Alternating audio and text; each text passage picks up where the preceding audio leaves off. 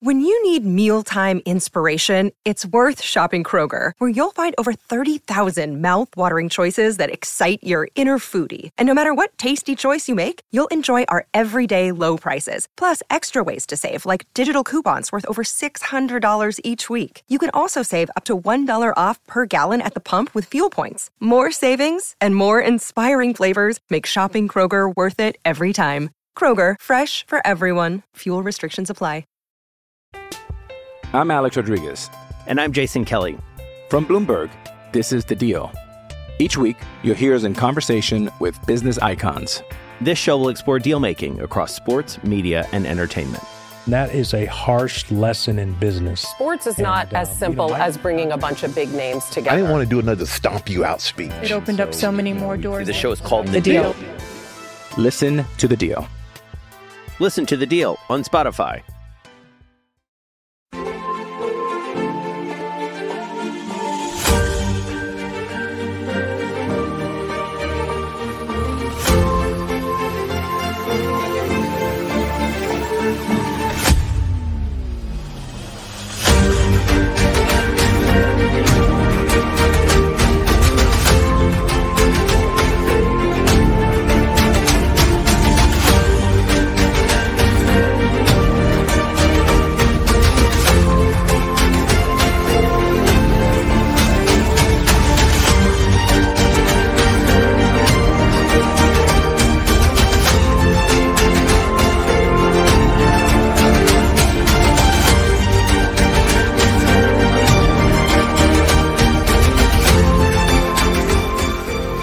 And welcome to Sports Unplugged. Myself and Chris tonight, and Oisín has got the first comment in on the night, and he's dead right, to be fair. Evening, all strange weekend of Premier League football action. Hopefully our game serves the COVID chaos, although it's starting to hit us. Yeah. I mean, look, we don't like talk. We normally don't get into this, Kev, but we may as well. I mean, there is talk now that we've had another 2 or 3 go down, as well as the 3 we've got, which when you get to that sort of number, that's when games go at risk. And, you know, it's a killer for, if it gets postponed, it's a killer for both sides, because it's a killer for us because it kills momentum, and it's a backlog we've got to deal with later. And it's a real killer for Spurs, because, I mean, what's that now? That'd be 4 games they're going to make up? 3 league games plus the Europa Conference game, which I think they've written off. Yeah, so this would be 4. Yeah, 4 games to make up. Now, assuming they're out of the Europa Conference, because I think that'll just go to a try and bring just get boxed. That's a horrible one to put in. But then we've got the Leicester game, and Leicester in an even worse state than we are. So that's going to get postponed if we can't fulfil this fixture because of COVID. So anyway, rewind back a sec. What do you guys think of the new intro in the chat? I was absolutely buzzing when I saw it first. I absolutely love it. It is hopefully where we want to take the show. And as we evolve and me and Chris get better at doing this, I just absolutely love it. What do you guys in the chat think? Because Gav sourced it out and approved it all. So me and Chris are absolutely delighted with it. Yeah. Yeah. It's got a different feel to it. And it's probably where you me want to go, which is. There will be footy chat, because let's be fair, we both love talking about football, but we do like looking at other sports, other icons. I love a bit of a wild person anyway. So it gives us a different option. It kind of goes with the feel of the show, which we're trying to go for at the moment. Yeah, well, this is a bit of a weird one, because there's only 5 Premier League games, and to be fair. I'm about the coolest 50-year-old on this channel, mate. So that's about nearly 50. Yeah, we're talking about 5 games, but 5 games. I'd say one thing: we're saying 5. Yeah, it's day by day, isn't it? We don't know. Day by day, hour by hour. Laura Duffy with the perfect one. Did you notice there wasn't F1 in there for bracket? Absolutely, because it's not a sport. We'll get there. No, you won't get me there. It's only about 88 days before the season starts again, so that'll come around quick. Not enough days, as far as I'm concerned. 88 years will do me. I mean, before we came on tonight, 9 o'clock, I thought, look, there's nothing on, I'll flick on the darts. I haven't watched darts in yonks. Last time I watched darts, Van Gerwen was dominating. Taylor had just retired. Barneveld was still playing. And I just fell out of love with it because, to be honest, I think what Hearn did with the Premier League was really good. But for me, it was just too much. It was too much show and the nicknames and all that. It was just, nah. I lost interest in it. But I watched that game tonight. And two young kids, I think the Bowden, the Scottish kids or something like that. He won it with a 9-darter. 25 years of age, first game at the World Championship, 2-2, 2 all in legs, last leg decider. He won it with a 9-darter. I'm going to have to seriously get back into watching darts again because that was just crazy. It was a great game. What about yourself? What was that? Do you follow it or? I used to. Yeah, I used to. I remember like Phil Taylor, but he used to do my head in. I used to watch the Phil Taylor got beat. He's just a bit of a narc really because I couldn't be doing with him. So I kind of just. It's one of those, if it was on, I'd watch it, but I wouldn't go out my way to watch it. It's one of those sports I've always thought I wouldn't mind going to see it live actually, because I think that's where darts is at its best. Cause I think it is just quite interactive, gets everyone going, and I think it's just a good night out. Yeah, so I think I'd probably enjoy it more in person. I think I just need to get back into the players again, and getting into it. But Barry's spot on it. It was an unreal 9-darter because it was so quick. Jake, that's not sports, unfortunately. Jake Paul against Woodley, that's just pay-per-view nonsense. The other fight, Parker Chisora, that could be interesting. It depends on what it's always the case with Chisora. It depends on what Derek Chisora turns up. The problem is now at his age, I think you get Derek Chisora for 4 rounds.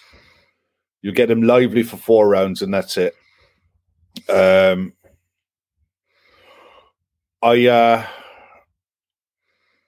Parker is a very good boxer. He should have enough to dispose of Derek Chisora. He needs a win. I mean, it should be career ending for both, but both are still attractive paydays in the heavyweight division. So they'll still go on and be a fight that someone will always want to take on. But I've got a real problem with the likes of Jake Paul and his ilk, basically, using boxing as a platform to earn crazy money with very limited skill when you've got proper boxers on cards up and down the country who earn peanuts and train their socks off and have talent but don't have the promotion or the hype behind them. And it pisses me off, to be honest. I still get the impression that the guys he boxes probably could hurt him, but don't, because it's almost like, don't humiliate him because it's the payday I need. Which is kind of not what you want, really. So, look, it doesn't interest me. It's like I've actually got more into UFC because of it, because you watch it, I just switch off to it, going like... Watched it last week, and Amanda Nunes was beaten by Pena. Massive shock, huge shock. And I was watching it with Callum Sanderson's stream on, and the boys on the stream were just gobsmacked, couldn't believe what they saw. All tailor-made for a rematch. That'll definitely happen. But it's always going to be a problem for someone like Amanda Nunes in the UFC, who's a 2-weight champion and who fights at 2 weights and is up and down in the weights regularly.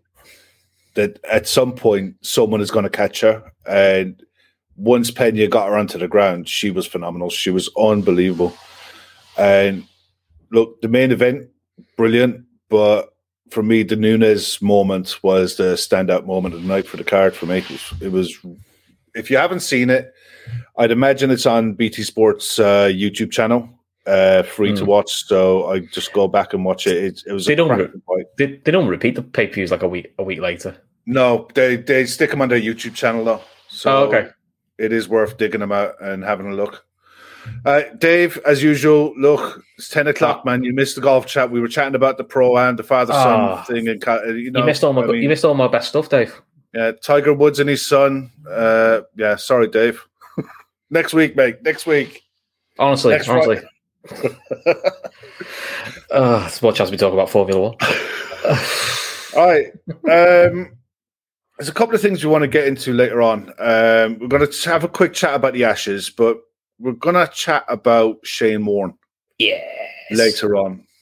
So, look, we'll get to him later. We'll get to Shane Warne because there's a theme around what we want to try and do with the channel. We need you guys in the chat. We need you guys in the chat to help us out with this because it's going to be a long boil over a couple of months into the summer that we're going to do this. But in the end, there is a payoff. But yeah, pretty much. And F1. Yeah, no, let's not get carried away. Let's not get silly here.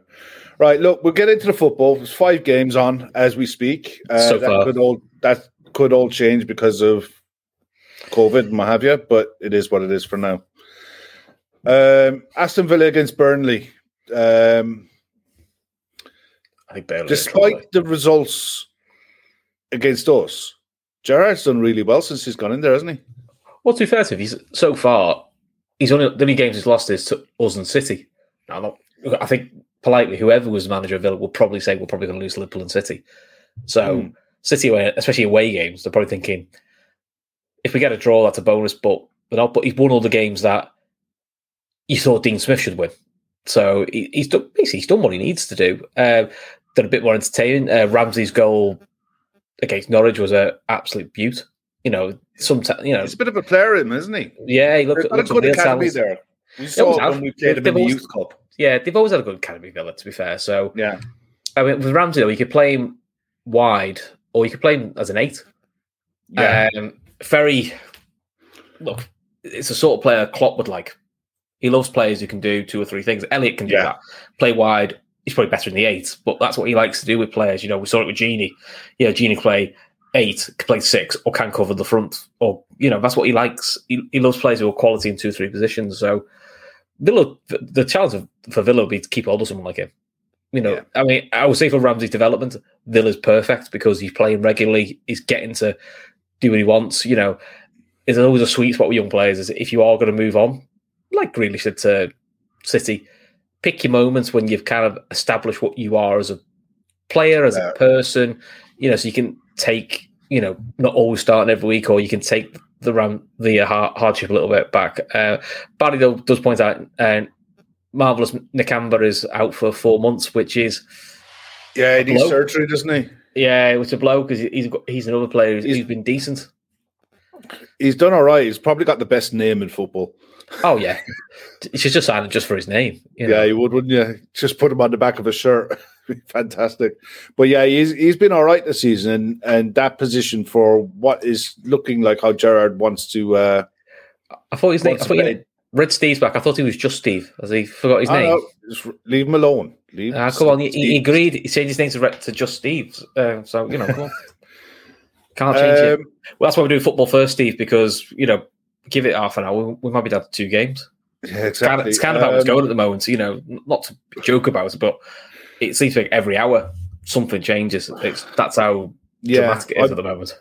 I'm trying to avoid social media for the leaks, but it's hard to ignore them. And look, the leaks are already out there about us at the minute with Henderson and Salah the latest two, aren't they? Jordan Henderson and Mo Salah are the latest rumoured. And we still don't know with the other 3 that will confirm what their PCR test is. So, yeah, did they come back negative? I mean, look, Klopp was realistic. It's highly unlikely because it happens. I mean, I think it's happened with Pep that he gave an inconclusive reading, but then they did the PCR test and it came back. But didn't they declare Pep's as inconclusive? Yeah. And he was just it was a precaution rather than anything else. With ours, it was... But he's okay to go to that. Well, the rumour is that Salah's is inconclusive, so they're doing a second test on Salah, but the other 4 are out. And look, they're the ones we know about. But as we know what's going on at the moment, it spreads through clubs very, very quickly. So it does, yeah. But Klopp spoke about it today, didn't he? And he was saying, they asked about what to think about postponements, and he was a bit like, and I get where he's come from. He said, like, I don't see the benefit, because I think what he's saying is, if we postpone the league for 2 weeks, it's still going to be there in 2 weeks' time, and then we're kicking the congestion problem down the road. But as he did say at the moment, he said we were fine for Newcastle, but he said if we get to another 3 or 4 out, he said we will struggle to do fixtures then, and that's when we'll have to have the conversation with the league. And like we see with Manchester United, it's not a case that you missed that game. You're missing up to 10 days. I mean, look, I'll go back to something I saw on Sky Sports News earlier on today, right? And it blew my mind. In Spain and Italy, the amount of players in Serie A who are double vaccinated is 96%. Spain is 92%. Now, these figures are from November, okay? But look, hopefully they've gotten more by now. The Premier League is 68%, and the Championship is 59%. That is nothing short of disgraceful. In this day and age, with the access to medical expertise that these players have, the fact that a third of all Premier League players are still unvaccinated is mind-boggling, to say the least. Now, I've got a real problem with clubs being transparent. I really, really am a big, huge fan of what Klopp did. I had no problem naming the players who were missing. He had no problem saying the reason why they were missing, because they were as if it was a broken toe or a pulled hamstring. You'd have no problem saying a player was injured. In COVID, it's almost a case where clubs are trying to hide something. I don't get what they're trying to hide. If you have tested positive for COVID, fine, deal with it. It stops the rumors and it stops the gossip. And it stops the notion and the idea that's out there that clubs are trying to manipulate this to cover for injuries and to cover for anything else. And at least if clubs are honest and transparent about, we have 5, 6, 7 first team squad players who've played in the last month, absent with COVID-related issues, clubs know where they are. As soon as the team sheet was announced, they couldn't hide it anyway. You know, it's just mind-boggling to me. But as someone saying in the chat, and the other point is, it is your personal choice if you want to take a vaccine or not. There's no law that says you have to take a vaccine. Not yet. There should be, but there isn't. Well, in my opinion, there should be. I'm past being nice about this now. Yeah. I fully agree with what the Germans and the French and the Belgians and the Dutch are doing. And if you don't like it, then exclude yourself from society, as far as I'm concerned. But that's just me. Yeah. But anyway, let's get back to the footy. Let's get back to the footy, because every show gets dominated by this conversation at the moment. Burnley have actually got two football injuries. Cornet and Barnes are out. They've got some COVID issues as well.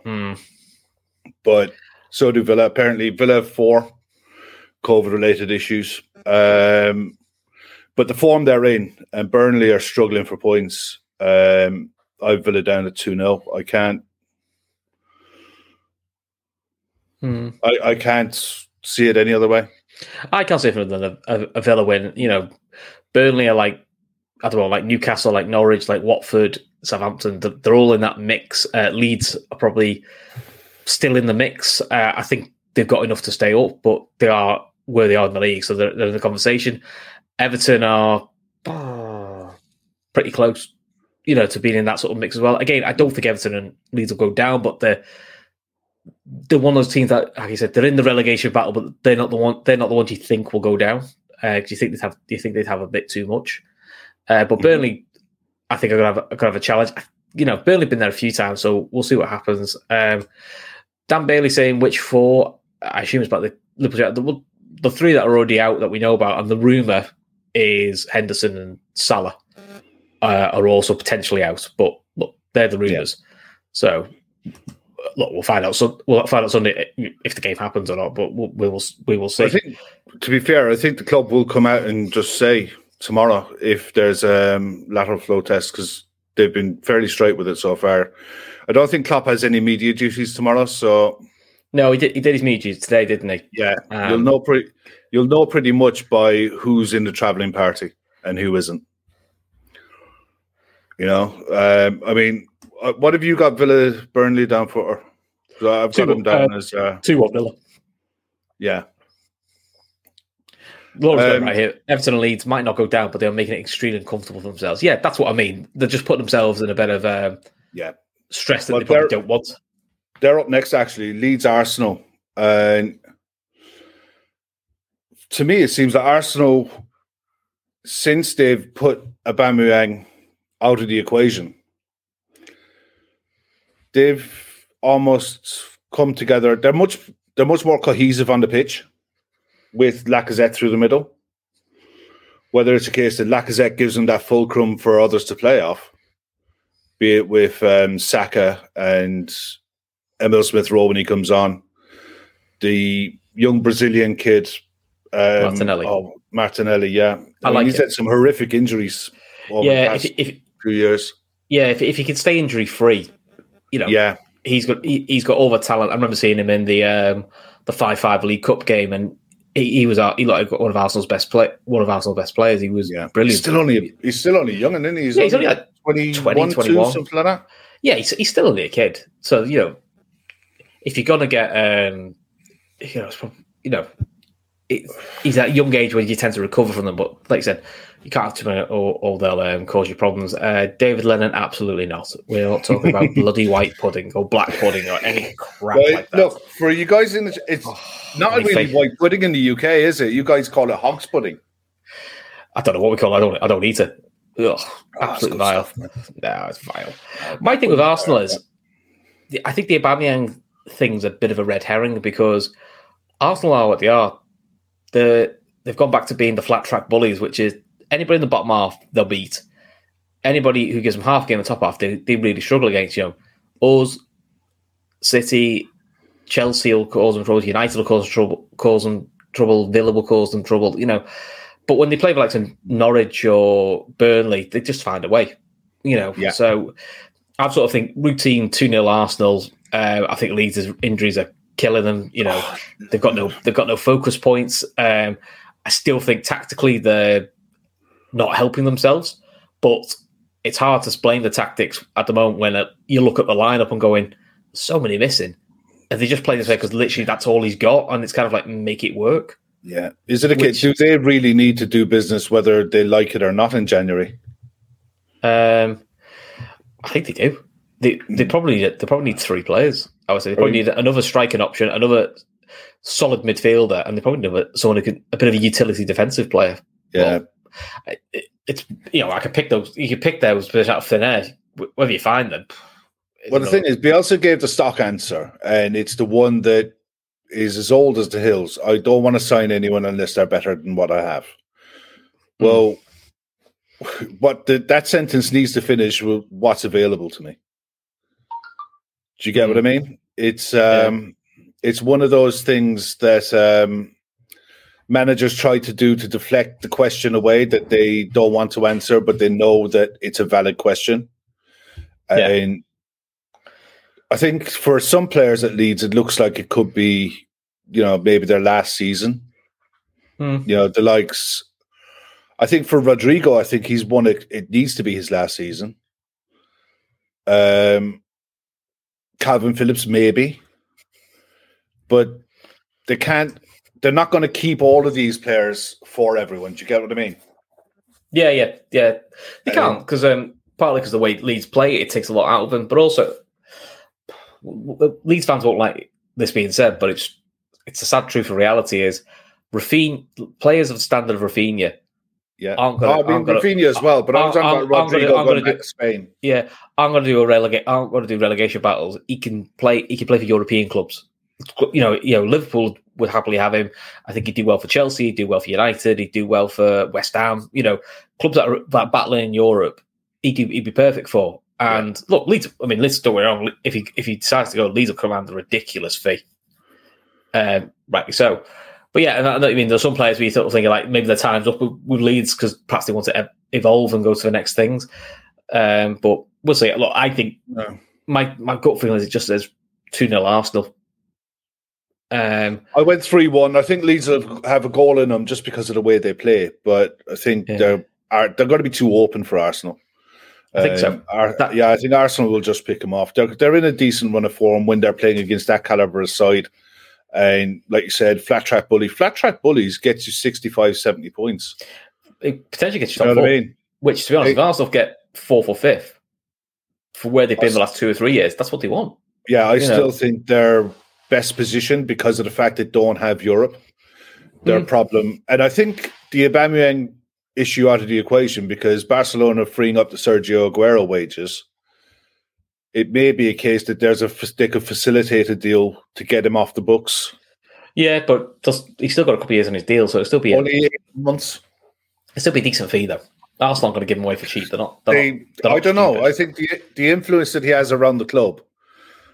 I think Arteta could do without that kind of influence with the younger players that they have there. If they could get the rest of get the rest of the structure right, what they're building there is generally pretty good. To be fair, it's a lot of young players with high ceilings. It's just the problem. I think is there's too many of them. Yeah, there's that as well, and there's the age-up problem Arsenal for the last couple of years is how long do they keep hold of them? Because they're going to wait for Smith Rowe and Saka to get to be like, the real main players, Yeah. But by the time they get to that level, Arsenal might not be in the position that they need to be in, and then you'll see other clubs sniff around them. I mean, look, we've been there. It was only 4 or 5 years ago. We were having this thing where we were getting young players, Sterling doing really well for us. Example, yeah. And then he went to City. Why did he? And people don't like it, but why did he go to City? Because he knew he'd win the title with City. Whereas Liverpool were like, we got second 1 year, then went back down to 8th. And he knew he'd win the league with City. And we don't like it, but I'm like, that's where we were. And, Arsenal still feel a little bit like that. And Dick was saying, did you hear about the protest from the LGBT fans cop-outs against Newcastle owner being allowed? I did read about it, yeah. So I didn't. So do you want to fill me in on that? Because I didn't.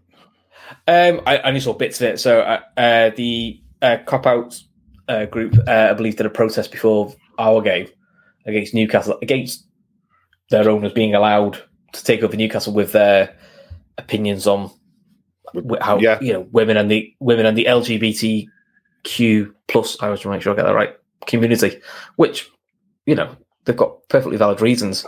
Where it's awkward is, and I'm not sticking up for I agree why the protest, because I don't agree with their views at all. The Newcastle owners, some Newcastle owners get tarred with that brush, and I'm a bit like, well, they didn't pick the owners. Look, Newcastle could, if fans, if they want to, can campaign against the owners, but would it work? I don't know. No. So I think it's right that it's highlighted, because it should be, because absolutely it should be. In my opinion, their views are very backward and outdated.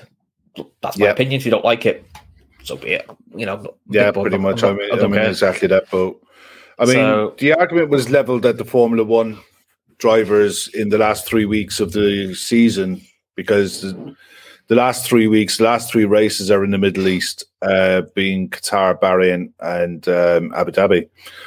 And didn't Lewis Hamilton wear a rainbow helmet? He did. His process, which and some of the other drivers spoke out and showed, symbolically protested what they could, but ultimately they're contracted pretty tightly to be there. It's going to be the same for the Newcastle players, that they're contracted to the club. They don't get to decide who the club's owners are. In the same way, the fans didn't get to decide who the new owners were going to be. They'll ride the gravy train, don't get me wrong. There were certain things that happened that came from the Newcastle fans that really boiled my blood, with some of the songs they were singing. And it seems to be a standing thing now. It's like you go through... It's the tired. Hits when you're coming to it's tired. It's original. It's very small time. It's very small. It's very small club mentality. It kind of shows where you are as a club, because that's your thing. Let's because the world we're in, let's sing about poverty, because that's always a winner. And not being rude, but Wolves sang it. I heard them. We heard the Wolves sing it. Newcastle sang. I'm not being funny. They're not the most affluent of areas as well. They've got the same problems that A lot of the UK has. So, listen, and to be fair, I don't get it. What highlighted it to me was it's obviously not all Newcastle fans. It's no, of course a cohort of the away fans, but the ones who called it out that I first saw was a Newcastle food bank who do work with Newcastle United were furious that it was used at all. You know, and the fact that Newcastle, like Liverpool, like most other clubs, do work with food banks up and down I cannot believe I left the UK in 2010 and food banks were a pop-up once in a while. Now they're more food banks than McDonald's. It's shameful. What's become. If you're a first world country, the food bank should never be in existence. No, there should be we're going to political territory here, but it's fair. I've never got my head around the fact that people keep saying like, "Oh, you know, we're helping food banks." And they shouldn't exist. If you live in the likes of England, America, Ireland, Germany, France, Ireland, you know, there should be things in place where people can have the basic things of food. You know, literally, I went to buy meat Aldi, and I was like, "Do you know the little chocolate reindeers?" And they were literally asking, "Do you want to buy a chocolate reindeer?" And it was put in a trolley. So kids in our local area could have like something to open on Christmas Day. Yeah. How sad's that? There are kids like who live around me that if they're lucky, all they'll get for Christmas is a chocolate reindeer. I'll tell you a story, right? It's horrible. When one of our children she was heavily pregnant at the time, so this is going back 1992-3. She was working for Co-op in a supermarket in the UK, and in Bristol they did a thing with the Lord Mayor's Trust that they used to provide families in dire need with vouchers to go to the Co-op. And these kids came and used their vouchers not to buy food or anything like that. They came to buy a Christmas tree. Not presents for the kids or anything like that. They came to buy a Christmas tree. I'm Alex Rodriguez. And I'm Jason Kelly. From Bloomberg, this is The Deal. Each week, you'll hear us in conversation with business icons. This show will explore deal-making across sports, media, and entertainment. That is a harsh lesson in business. Sports is not as simple as bringing a bunch of big names together. I didn't want to do another stomp you out speech. It opened up so many more doors. The show is called The Deal. Listen to The Deal. Listen to The Deal on Spotify. And the kids were more excited about a Christmas tree than the idea of chocolate or sweets. She said to me, because she was the one who was at the till at the time, and she saw him coming in. She knew the family, and she said the kids just zipped past every aisle right to the Christmas tree. It was 20 quid. It was 20 quid voucher, and it was a 20 quid tree. And she come home, and I think she sobbed for the night because she knew the family. She didn't know the circumstances. Yeah. And we have charities here in Ireland as well that do this kind of work quietly. And they're called St. Vincent de Paul. And they do this kind of work with families who are in dire need at this time of year.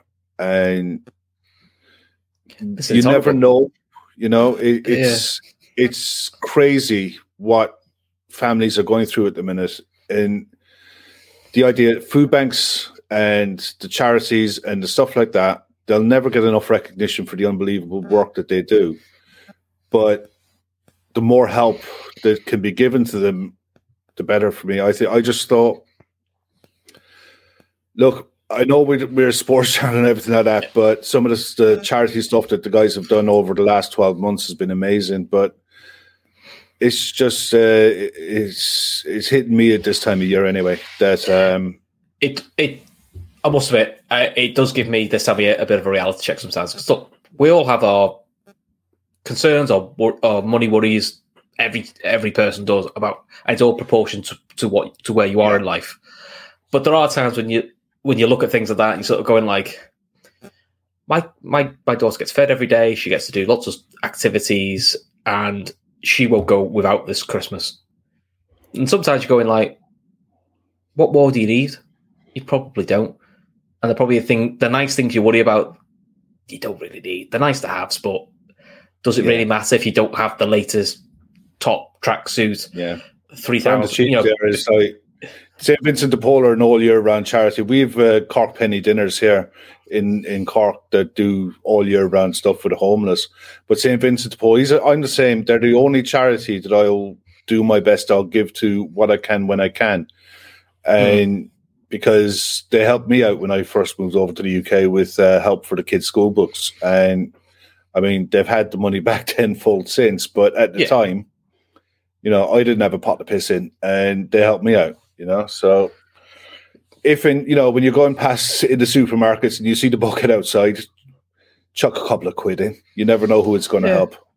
Or like do all people do, you know, if you're doing your food shops, buy one more thing and just put it on the food bank thing. Basket, yeah. Yeah, put it in the basket. Or, you know, look, loads of other matches, Liverpool, Everton, you know, most clubs have big food banks and they're all very well supported, which helps. And it's a good thing that the clubs probably do on the quiet, and I wish they'd make more of it, because by highlighting it and you're exposing it, it shouldn't. You're dead right in what you said at the start. It shouldn't be a thing. But look, let's get back to football. Anyway, funny enough, the next two clubs, Newcastle, Man City. The irony. God. But I mean, it's a case of how many in it? How many? 3. Look, let's get past this game very quickly, because I've got no time for either club at the moment. So I would say routine 3-0 City. Look, it was 3-1. Liverpool won 3-1 the other night, and literally it was a combination of disruptions and Liverpool literally just tried to win the second half in second gear. Yeah. If Liverpool didn't have a game on Sunday, I think you'd have seen Liverpool go to it, carry on that level they had, and I think Newcastle would have got a hiding. They are so poor. And I keep hearing about, January, they're going to buy that. The way it's going, they can still be 4 or 5 points clear, and you'd assume that all these players instantly hit the ground running. How many times? It doesn't happen as often as you think. You know, the likes of a Salah and a Bruno Fernandes who do hit the ground running. You know, Van Dijk did it for us. You know, it does happen. But then you do have some players like Admiral Lallana, literally moved from the south coast to the north of England within the Premier League. It took me years to properly settle into Liverpool and change of manager. No guarantee it's going to just land like that. So, look, 3-0 City. Newcastle will just be a bit of a sorry show, I think, against City. But City, I think 4, but I genuinely 100% wouldn't be a bit surprised if City ran up 8 or 9. Wolves FI, to be fair, has been in the chat a few times, actually. I've come in a few seconds ago, hit the like button. Come on, Pool fans, good vibes. Right. Hey, Wolves. Thanks very much, mate. That's right. Well, the idea of this show is we're going to get to you now, actually, because look, I can't be bothered talking about Newcastle and City. It's going to be an absolute carnage. I won't be watching it. Yeah. No, to be honest, this is a sort of show we actually want more opposition fans on it, because we're trying to talk about other sports and other teams. Quite enjoy talking about other teams. We do try. We are in the future going to try to get some more opposition fans on. Just to be honest, for different. Like we used to with Joe and Oscar and Pete Selby, people like that. We're going to try and get all them back on. Just different views on what an outside view on us, and for them an outside view on their situation as well. It is, because then you can say, well, we can give. I have a perception of Leicester at the moment and a perception of their manager, but I'd love to know from a Leicester fan, and especially get Pete, and Pete's very direct and honest of what he thinks about Leicester, what he thinks. You know, because Leicester are painted in quite a negative light at the moment, but I do wonder, if you're on the inside, what are their expectations? Because maybe they're not quite the same as what we think from the outside. You often find that, don't you? Wolves Chelsea. Chelsea is a massive game. It is. I've got a feeling for Wolves. I'm not just saying this because he's just come in the chat. I've just got a feeling for Wolves because I know they got beat 1-0 by us. They got beat. They got beat 1-0. Was it 1-0 by City? 1-0 by City. With 10 men. Yeah. There's no Raul Jimenez because he had a brain fart. Despite your and mine arguing, he had a brain fart. He had a brain fart.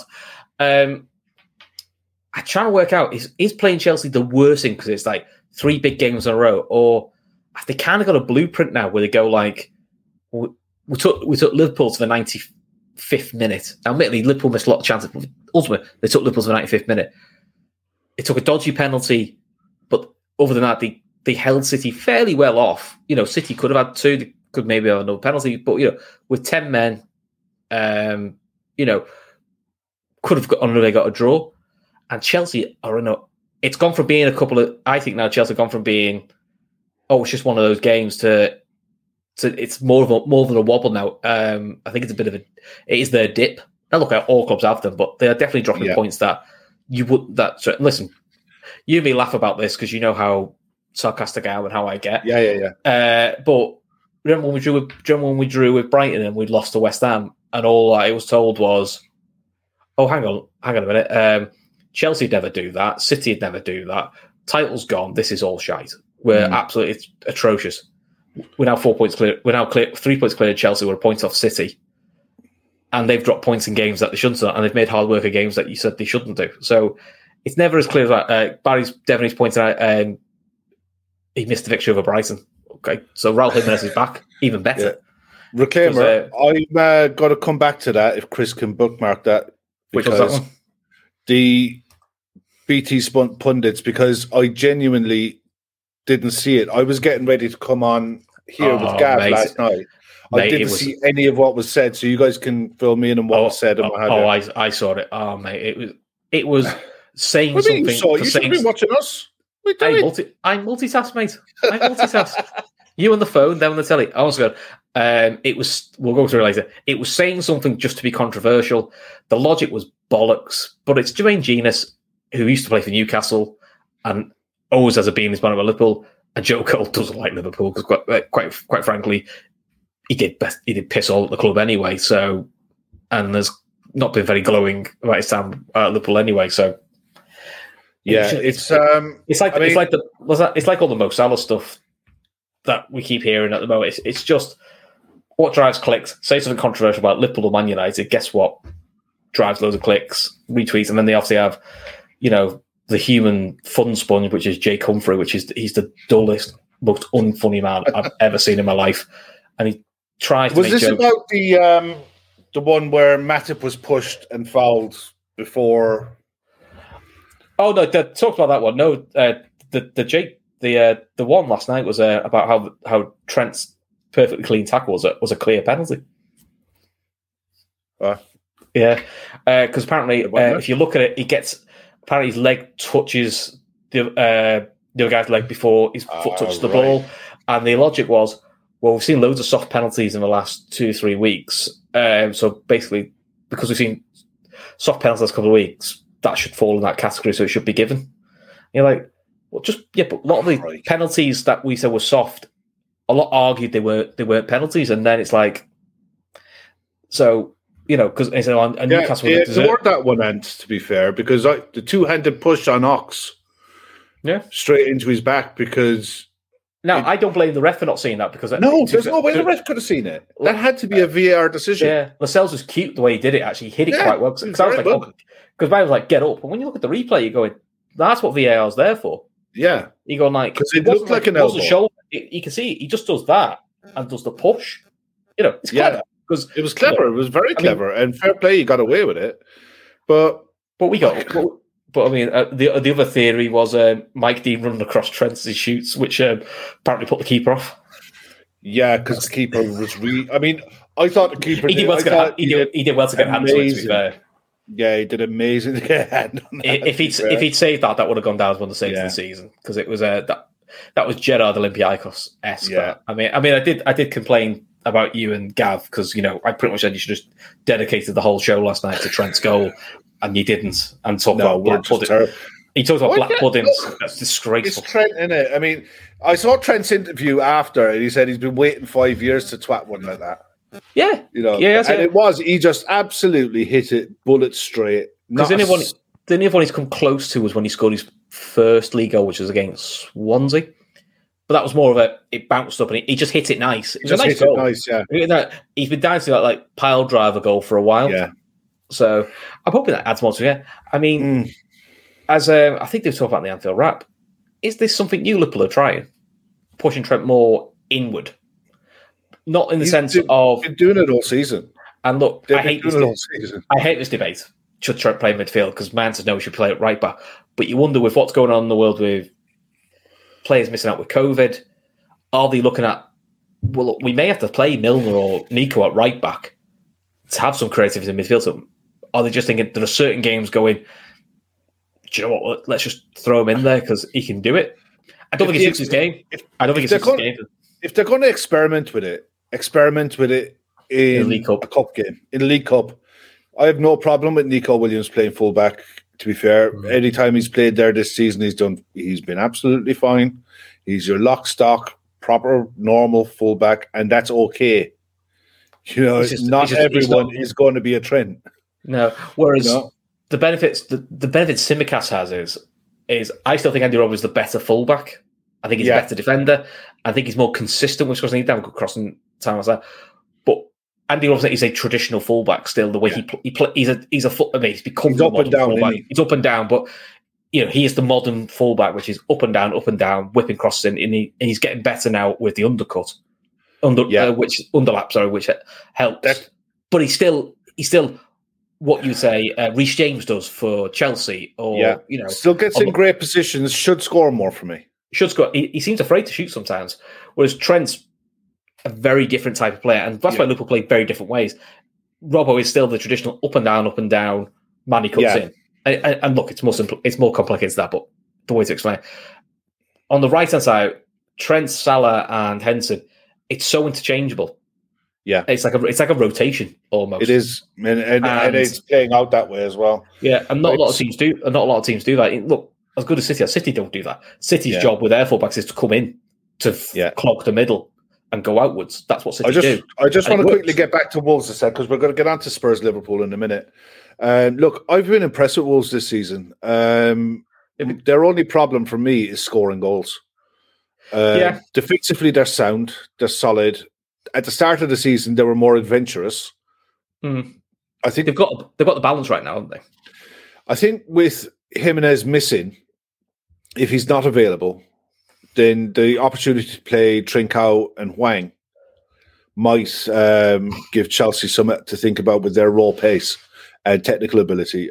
Chelsea have some serious COVID and injury problems where, by the looks of it, it's looking like they're going to have to play, what's his name, Kovacic and maybe Kante, both of them coming back from injury.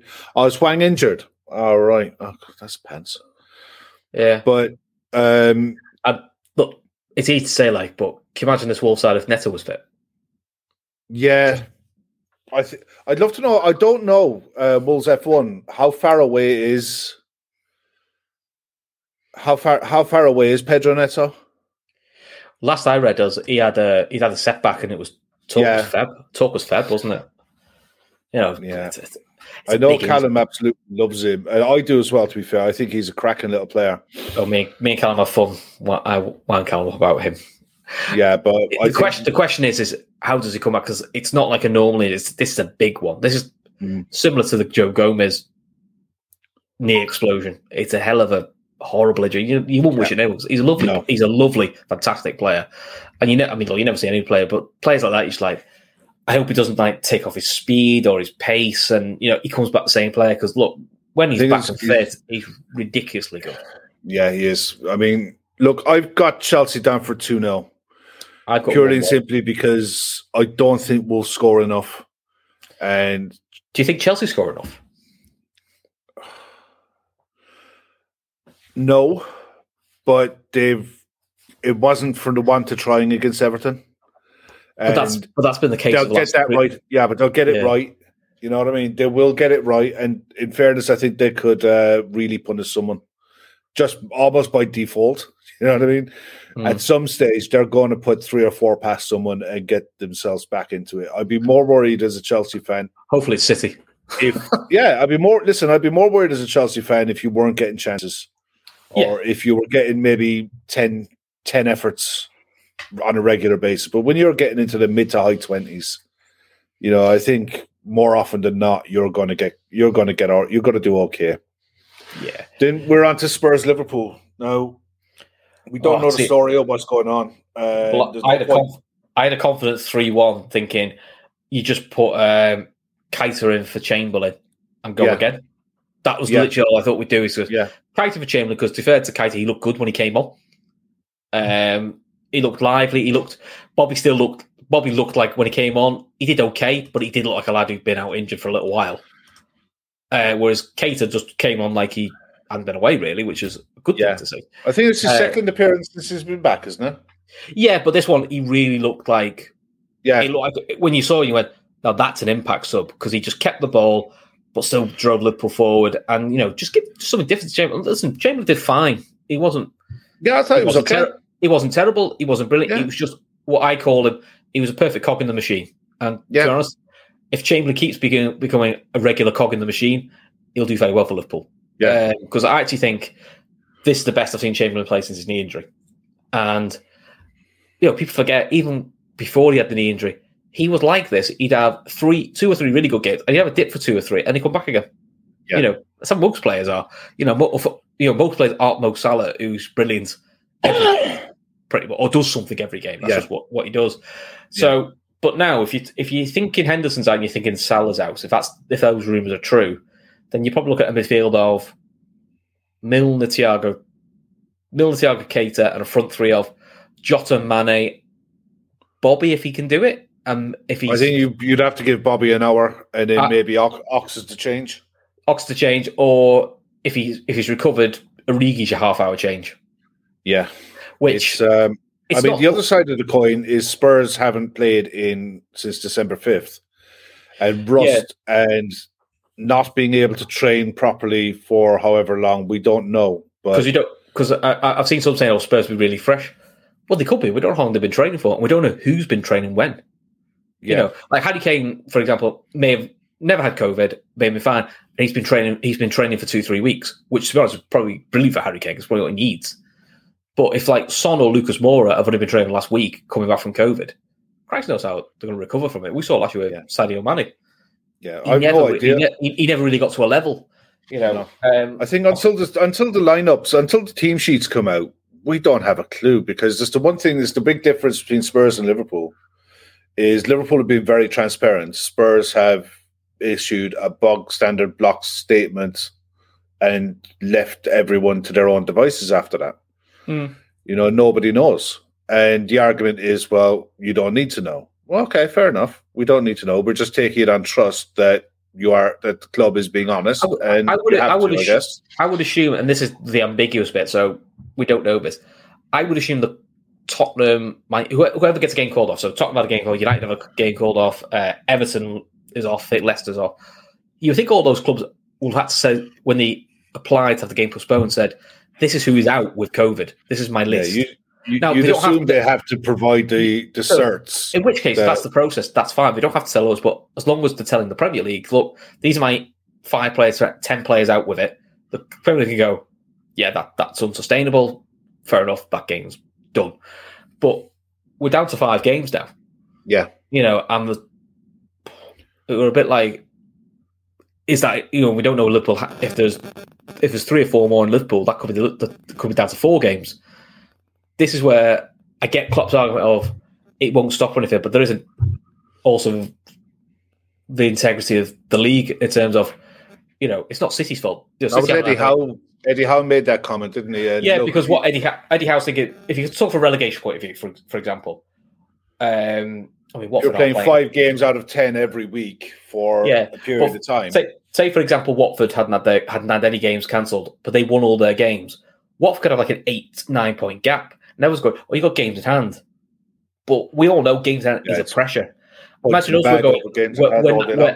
imagine Liverpool and Chelsea, who are 8 points behind City. Yeah, you got 2-3 games in hand. Yeah, but I've got to play them. Whereas City don't. Yeah. Because they've been fortunate that their games have been cancelled. And look, that can't be planned for. So I can see the argument to suspend it, but I can also see the argument of, well, if you don't suspend it, if you do suspend it, you're adding a problem on to later on in the year. So either you've got to cram them all in, or you've got to extend the league. And as you said, there's Nations League football in there's June. The Nations League starts in early June. And of course, the other elephant in the room is we've got a World Cup in November. So the actual Premier League season starts early next season and goes on longer. Yeah, so the summer break is already short for these players. Yeah. This is where, there's, in a way, there's no right answer. There's no perfect answer. And nobody's got a silver bullet with this. I get a little bit. This is where I try to have social media. I get frustrated when people go, well, that won't work. that's a rubbish idea. But if you say to those people, what's the alternative? They'll give you an alternative, but then you can go, well, that won't work because of X, Y, and Z. And everyone goes, oh, you just be. There's no right answer here. But no, the only thing I came up with myself. Sorry, go on. Sorry. Go on. It does feel to me, though. It now does feel to me like some sort of break is almost inevitable now, whether we like it or not. I kind of think that's where we are. I think if it happens, they've got to knock the FA Cup on the head. That won't happen. I know, but if they knock the FA Cup on the head, that frees up a weekend from the 3rd round, 4th round, 5th round, 6th round, quarterfinal, semi-final. It does, but but that's the FA's. That's the FA's trophy piece. They won't want to give that up. It's like we should have knocked the League Cup in the head for you. The Football League don't want to give it up because it's a cash cow for them. And in fairness, it doesn't. While we think the prize money is not great for a it's top the side, gate money, I know, for the other. But look, for low down the Pyramid, if you get Liverpool, Premier League are already sending money down the pyramid through their plans from last season, and they're still doing that.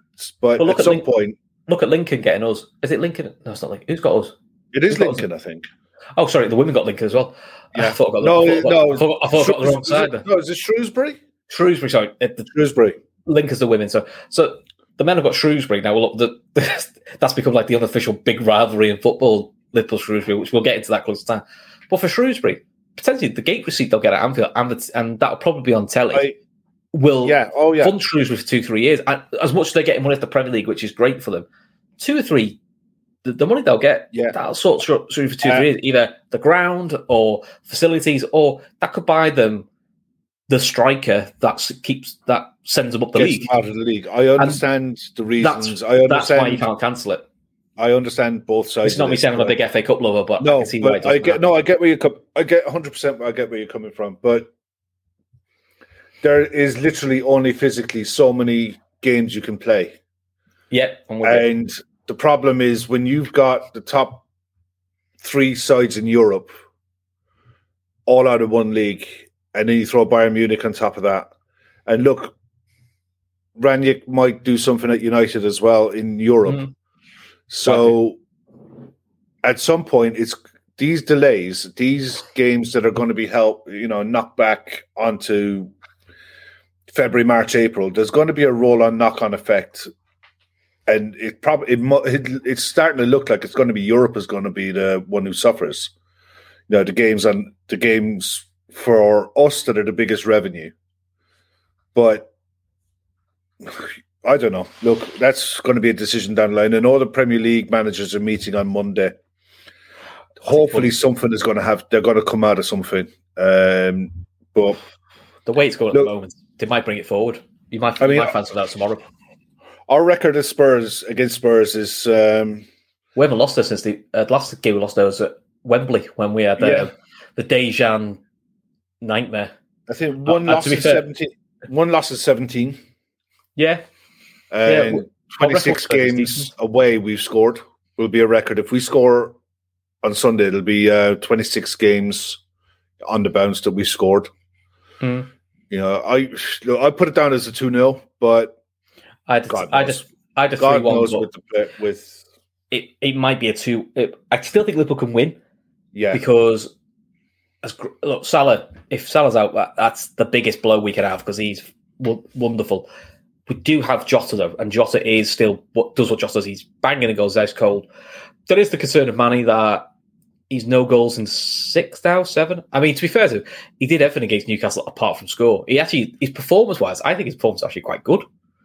He's just not sometimes getting the look in front of the goal. I mean, yeah, I think Sadio's playing really well. He's just not getting a bit of look in front of the goal. It was just dumb luck last night that he didn't score. He didn't get the assist for that either. No, I mean, if Salah doesn't bury that chance, you probably are looking at a penalty and a red card. Which I think if you're Newcastle, you're thinking, I think I'd rather just take the 2-1 the goal. Yeah, because that could have been an absolute nightmare. We don't know what's going on at Spurs. We have no idea what kind of lineup they're going to put out. They haven't played in a long time. Any niggly injuries they would have had, they'll probably have cleared up a few by now. But if you're going into a game cold, and I mean any game, the last thing you want is a fresh and firing Liverpool who are in a rhythm. So I assume this game is going ahead because the game that Spurs were supposed to play in midweek was because Leicester had it cancelled, wasn't it? I think Spurs were available to play that one. Yeah, so it'll be interesting to see.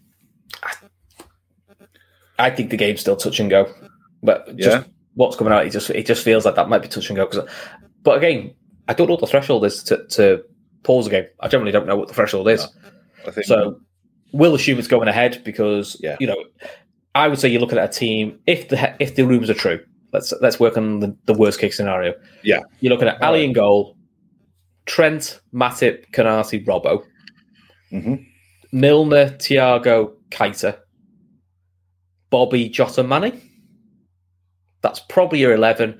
Bench-wise, Kelleher, Williams, Tsimikas, Joe Gomez, Chamberlain, maybe Origi, and then the rest will be kids. Yeah, Pataluka made the bench the other night. So yeah, 2 goalkeepers on the bench. I mean, because at the moment we're looking at 1, 2, 3, 4, 5, 6. We're looking at 7 out so far. 7 out, and at the moment only 1's injured. Only one's injured. Sorry, 8 out. 8 out, 2 injured, which is Elliott and Adrian. Elliott and Adrian, yeah. They're the 2 that are injured. Elliott, Adrian, and Origi, so 9. Well, yeah, if Origi doesn't make it, I mean, you like... Yeah, I don't know if he's trained. I haven't seen anything that he's trained, so I assume he hasn't.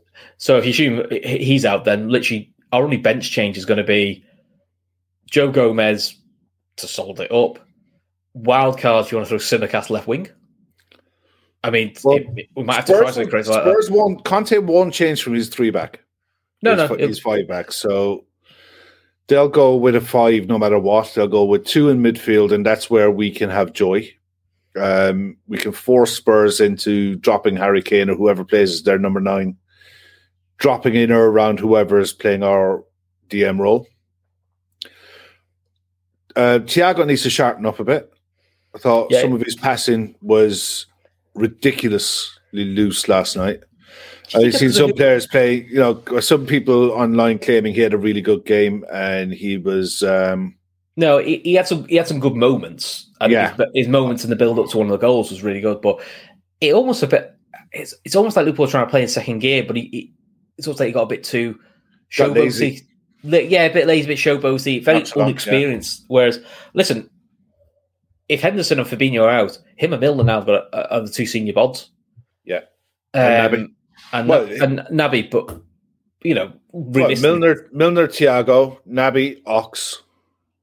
They're your 4 midfield options. That's it. They're your 4 midfield options. And attacking wise, you've got Firmino, Jota, Mane. That's it. They're the 3 you've got, and it's kids because the other 2 forwards are out. The only area actually touch wood we actually look all right is back 4 and goalkeeper. It's about the only area we actually have got loads of options. I mean, Tyler Morton will be on the bench just because. Lad's done all right every time he's played for us in the Champions League, so he'll definitely get a run out on the bench. That's it. James is spot on, actually. He has 2 absolute brain farts in the game and then does a mad one. He does. I just wish if he's got to gamble, it's just a horrible place on the pitch where he plays. If you lose the ball in that position, it's an absolute horror show. Have you watched the game back, Kev? I watched it live. Did you see Thiago's? All right. Have you seen Thiago's reaction after the goal we concede? Yeah. He's like Roy Hodgson moments. He's like slapping the crap out of his own head. Yeah. I think it's to wake himself up. And he does that a few times. It's just like, I can't believe I just did that. What the hell was I thinking? It's almost like it's a kicking himself. Yeah. But it was the one game that I've seen Alisson. I haven't seen Alisson that frustrated. The wall. He was very angry with the wall. And I think he's very angry with the goal. I mean, I listened to on the Echo inside analysing Anfield, and he said one of the biggest strengths of Alisson is he's very rarely beaten by distance. Very rare. And very rare. Happen, but it was credit to Shelby. It was a very good, and he disguised it well. But he did what he did because he got a whip on it. Do you remember when Shelby went to Swansea? He did the same thing, didn't he? He scored a beaut. Of that. Scored a beaut, and then did a back pass to equalise for us. Yeah. the thing with Shelby is, and actually he didn't show that last night, to be fair to him, is it's lack of discipline. That's always what's held him back, is his lack of discipline off the ball and his temper. Because you just know you can wind him up. But you also know, off the ball, he just switches off. He's just got that laziness about him. It reminds me a lot. Do you remember Tom Huddleston? Yeah. In a passing range, Tom Huddleston was one of these players that if the game was about 30, 40-yard passes, he'd have been absolutely world-class. Yeah. The problem is the rest of the game involved running and moving and the rest of it, and he just couldn't do it.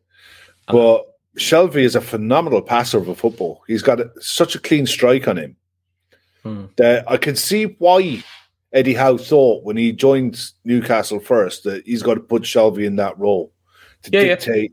Yeah. And I think from the outside, looking at the squad, you think, okay, yeah, I can do that. And I can drop Joe Linton. He's a big lump of a fella. His touch is all right. He can move it and pass it. That's okay. But my God, when you get into that squad, even say Maximin, I had a glorious chance to put Fraser in one-on-one via Allison, and he took an extra touch and an extra unnecessary run. And I was just thought, that's just Newcastle. Isn't it mad how bandaged up he is? Yeah. Every part of him is tubey gripped. Both wrists, both knees. It's like, he's thinking like, you're a professional footballer, but he's like tubey gripped up everywhere. Yeah, he's definitely looking like a bit like the Michelin Man at the minute. Yeah. Listen, Kev, that's 5 games, man. That's crazy, isn't it? It's 5 flaming games. It is. There's no 12 o'clock kickoff tomorrow, I don't think. There's no lunchtime kickoff on BT. No. But should we talk about our feature play? Because I've realised it's 11:05. Yeah, we're going to have to get a wriggle on here. Look, we're going to chat about the Ashes. And look, England are getting battered.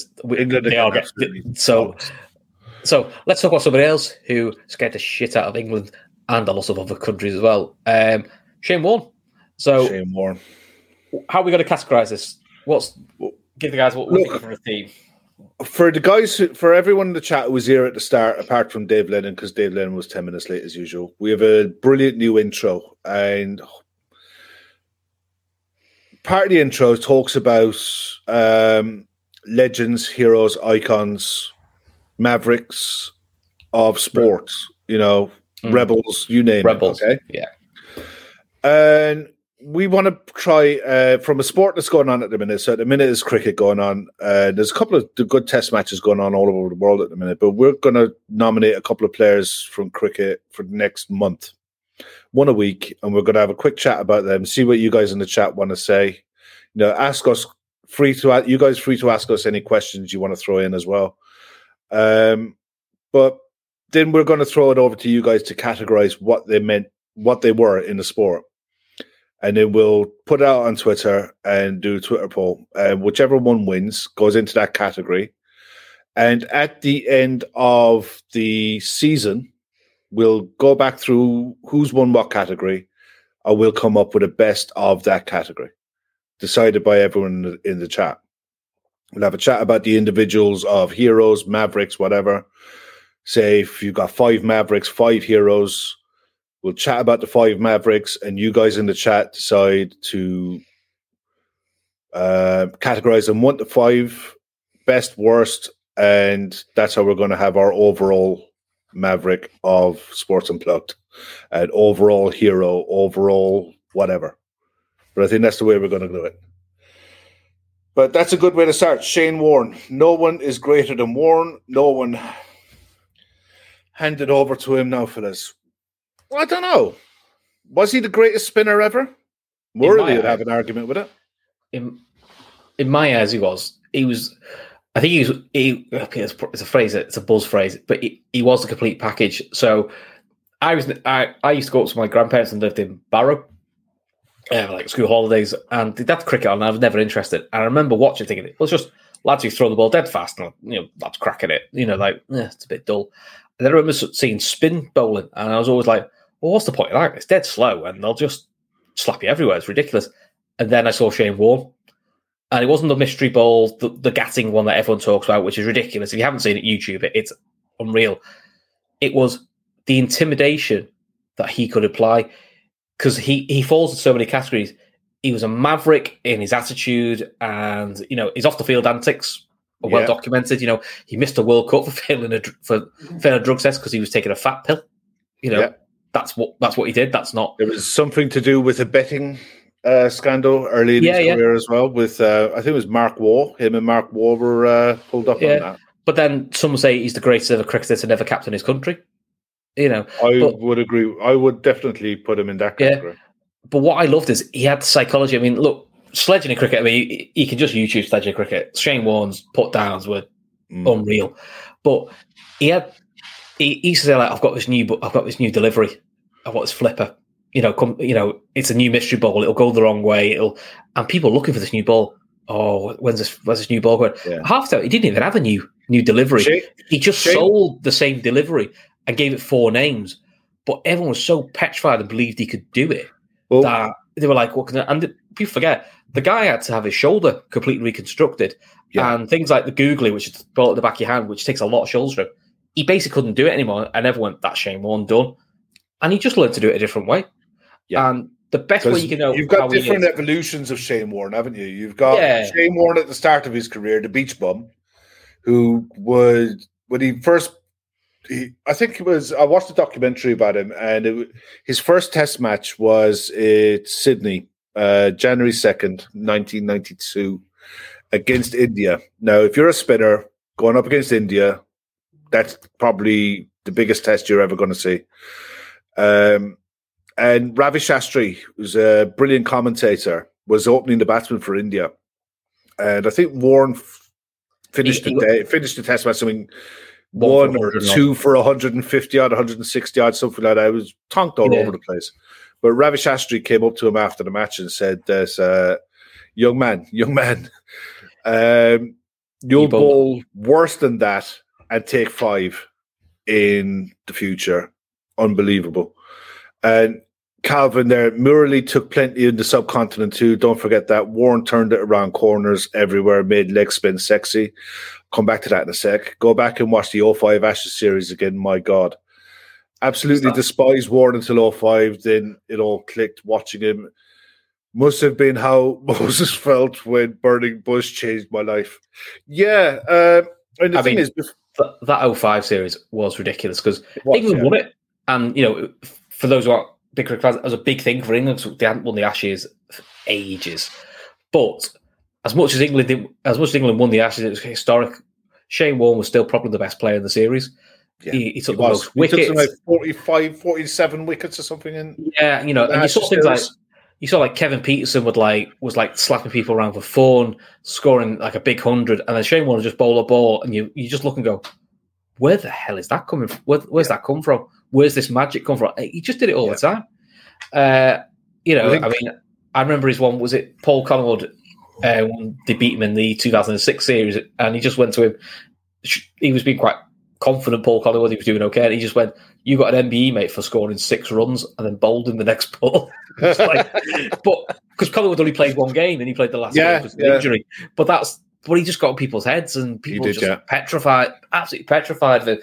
And then since he's stopped playing cricket, he's brilliant as a commentator. He's a great analyst. But I love when he's done stuff with, I think it was the 09 Ashes series, where he literally came and they did like a masterclass, and he had 3 young English leg spinners, and he was just talking about technique and what you do, and some of it was dead basic stuff. Like, just do this with the ball. He was just flicking a ball with his hand all the time. So get it on your middle finger. And this is what index, and you've got to keep doing that. He said, I would sit there for hours, and that's all I do. He said, it'll hurt, and it'll make your finger raw. And he goes, trust me, then when you throw it, it's like second nature. And it was all little quirks, but the way he analyses cricket is great. And he just doesn't say the same, like all comments, all comments are the same buzz phrases. It's quite insightful, and, I think he's brilliant. He's the reason I actually enjoyed watching cricket. I must have disliked him because he always made England crap. And but you couldn't help but respect how brilliant he was. Unreal. The thing is with Warne, right? Now, I think like the comment about Warne being the best player never to captain a test match side. Australia had Alan Border, Steve Waugh, Ricky Ponting, all in his career. He was so unlucky to have some of the greatest cricketers or cricket batting captains to ever play the game. There was a time though where Ponting was Because, I mean, Ponting lost. How many Ashes series did he? Is it 3 he lost? He lost 05, 09. He lost 05, 09, and he lost the 10-11 series. But I don't think he was captain. I don't think he was captain. He was still captain. He captained a ridiculously long time. Yeah. And the other side for Shane Warne, unlike Murali, Shane Warne was bowling with 3 of the best fast bowlers in the world at the time in Glenn McGrath, Brett Lee, Jason Gillespie. So, to win a test match... You had Kasparov as your backup. In any other era, Kasparov would have started. Even now he would. It was... Yeah. To win a test match, you have to get 20 wickets, but you need to score, and you need to be able to score. And you had Glenn McGrath tying up an end. Then you had Brett Lee coming in, bowling up around people's chin. Gillespie was a metronomic bowler who just on the spot, swing it away all the time. And then you had Warne on the other end, locked it off. But you had to gamble against someone. But he could do both, Warne. He could either lock it up and then just because he had an average of a wicket every 25 runs. Yeah. Ridiculous average. And that's in both forms of the game. But he was also an attacking spinner. And for a while, there wasn't really many attacking spinners. The job of a spinner was to hold an end. And, but he developed with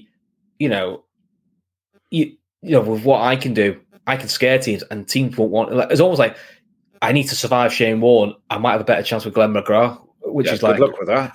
Which is a ridiculous thing, but you literally have people going, that was it. I've got a slightly better chance against Glenn McGrath than I have against Shane Warne. And Glenn McGrath was ridiculously brilliant as well. Oh yeah, he was. That's how you were looking, going, oh my god, which one do I go for? Yeah, I mean the thing is, reclaimer there, Glenn McGrath was the best bowler for me. Glenn McGrath used to practice, and he said it openly. He used to put a tea towel on the pitch where he wanted to hit the ball, and he bowled it at the tea towel. That's how he practiced, and time and time again, he just stayed on line and length. He was 6'4", 6'6", something like that.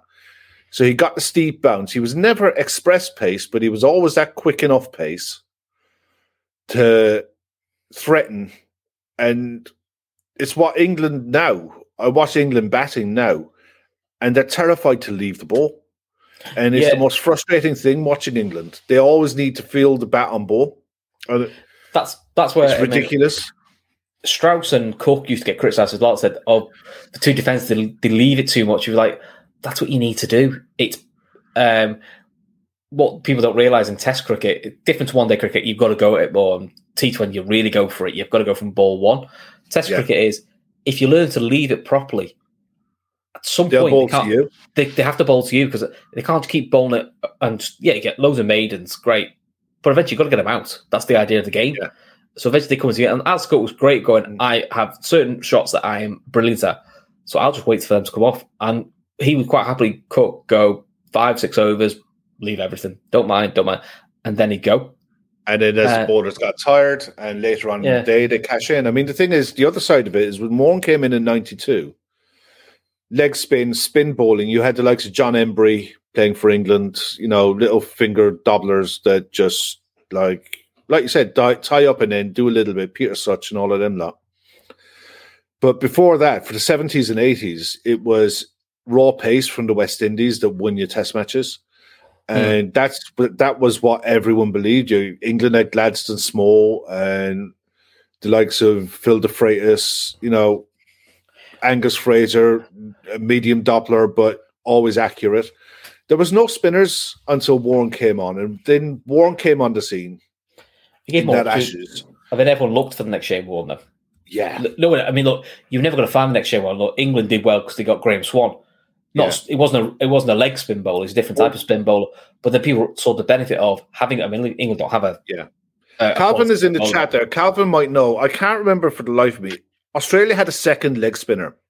Stuart McGill. That was him, and he could spin it more. Yeah, he spun it a lot more than Warne. Yeah. But he wasn't as precise. And you just look at him and you thought, for his career, he did really well. He had a really good career. He's actually born for if he's born for any other country, Yeah. Maybe not India, because India still had fantastic spin as well. But Anil Kumble. Or Singh. Or if he was born 20 years later, if McGill was playing now in his prime, he'd be playing international cricket, and he'd be one of the best spinners around. It's just unfortunate that Shane Warne existed. It's like it was like whoever's the backup striker to Messi. As good as you were, it's our problem with you're not Messi. It's our problem with Trent. It's like, no matter how good you are, you're not that. Well, say with the backup right winger, we get a backup right winger. You go, he's really good, but he's not Mo Salah. Yeah, I think Shane Warne is probably in the top 5 cricketers of all time. I think you could easily class him as an all-rounder. His batting was very, very underrated. Even though he never got a century, 99. He got into the 90s a fair bit. 99 was his top score. Yeah, 99 was his top score. But him coming in at number 8, and I mean, you knew McGrath was a walking wicket. But he was coming in at 11. But if you had Shane Warne coming in with Gilchrist at 8 and Ponting at 6, Gilchrist was at 7, Ponting at 6 in the early days. Warne at 8, you had Brett Lee at 9 who could tonk it a bit, and then you had Gillespie and McGrath who were in the 05 series, the best thing that happened to England was Shane Warne kicked his wicket over. Because he went to block. He went to block one, and he accidentally stood in his wicket and obviously eliminated himself out. Because England couldn't get him out. He was a decent batsman. He was hard to get out. He didn't give his wicket away. And people forget he's a brilliant slip catcher, which is why 05 was so surprised, because he drops a dolly, which you don't expect. He had 125 catches, most of them at slip. 125 test catches, 80 in one-day internationals. That's a lot. That is. I mean, look, it was grand. As long as you could, if you're a good slip catcher, Australia had the pace bowlers to keep you in the game. He's always in the game, and then he was the vice captain. So when Ponting needs to go for rest, he'd then take it over.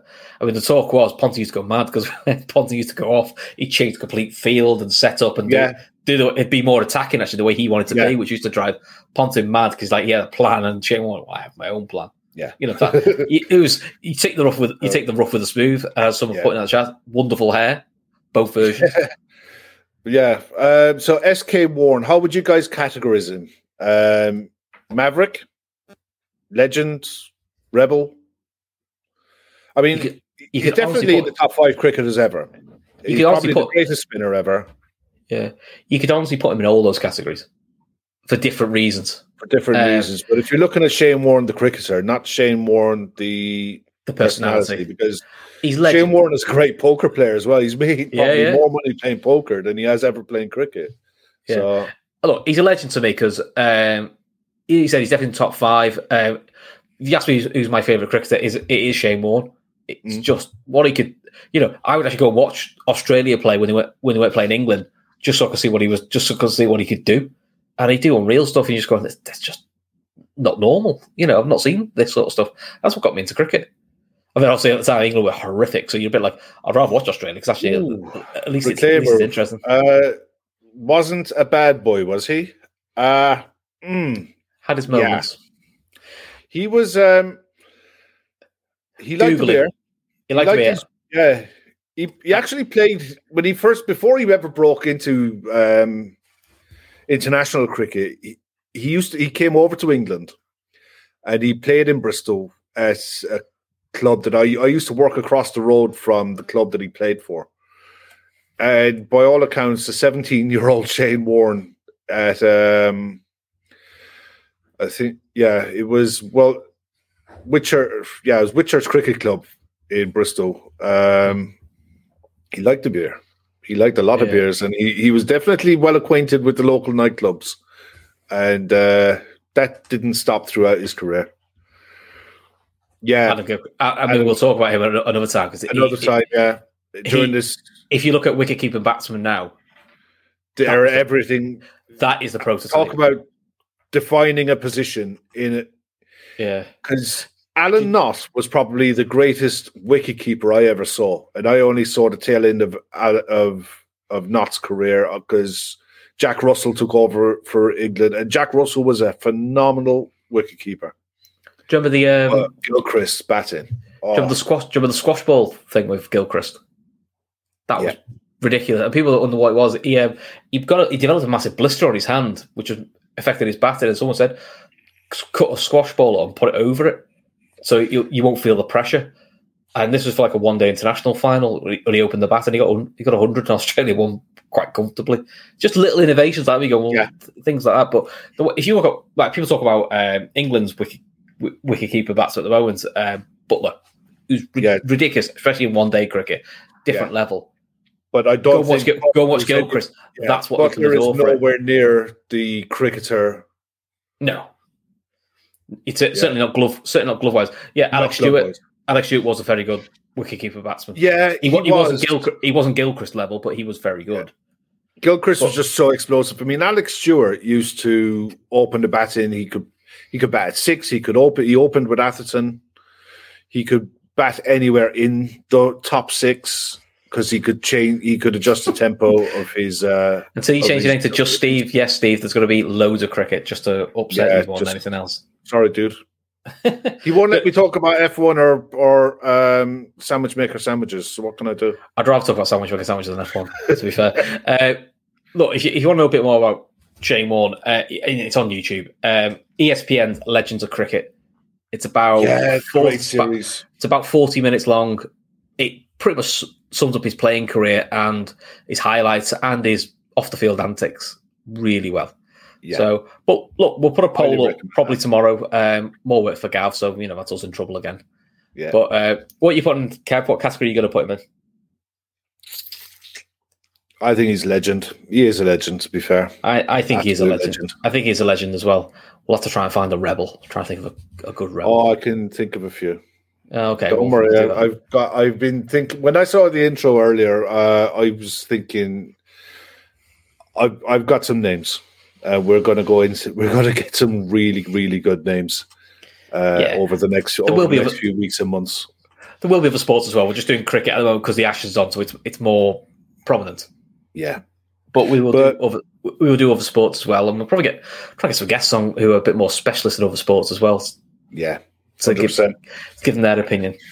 There's nothing on tomorrow, I don't think, with the Trippers. We're having a day off.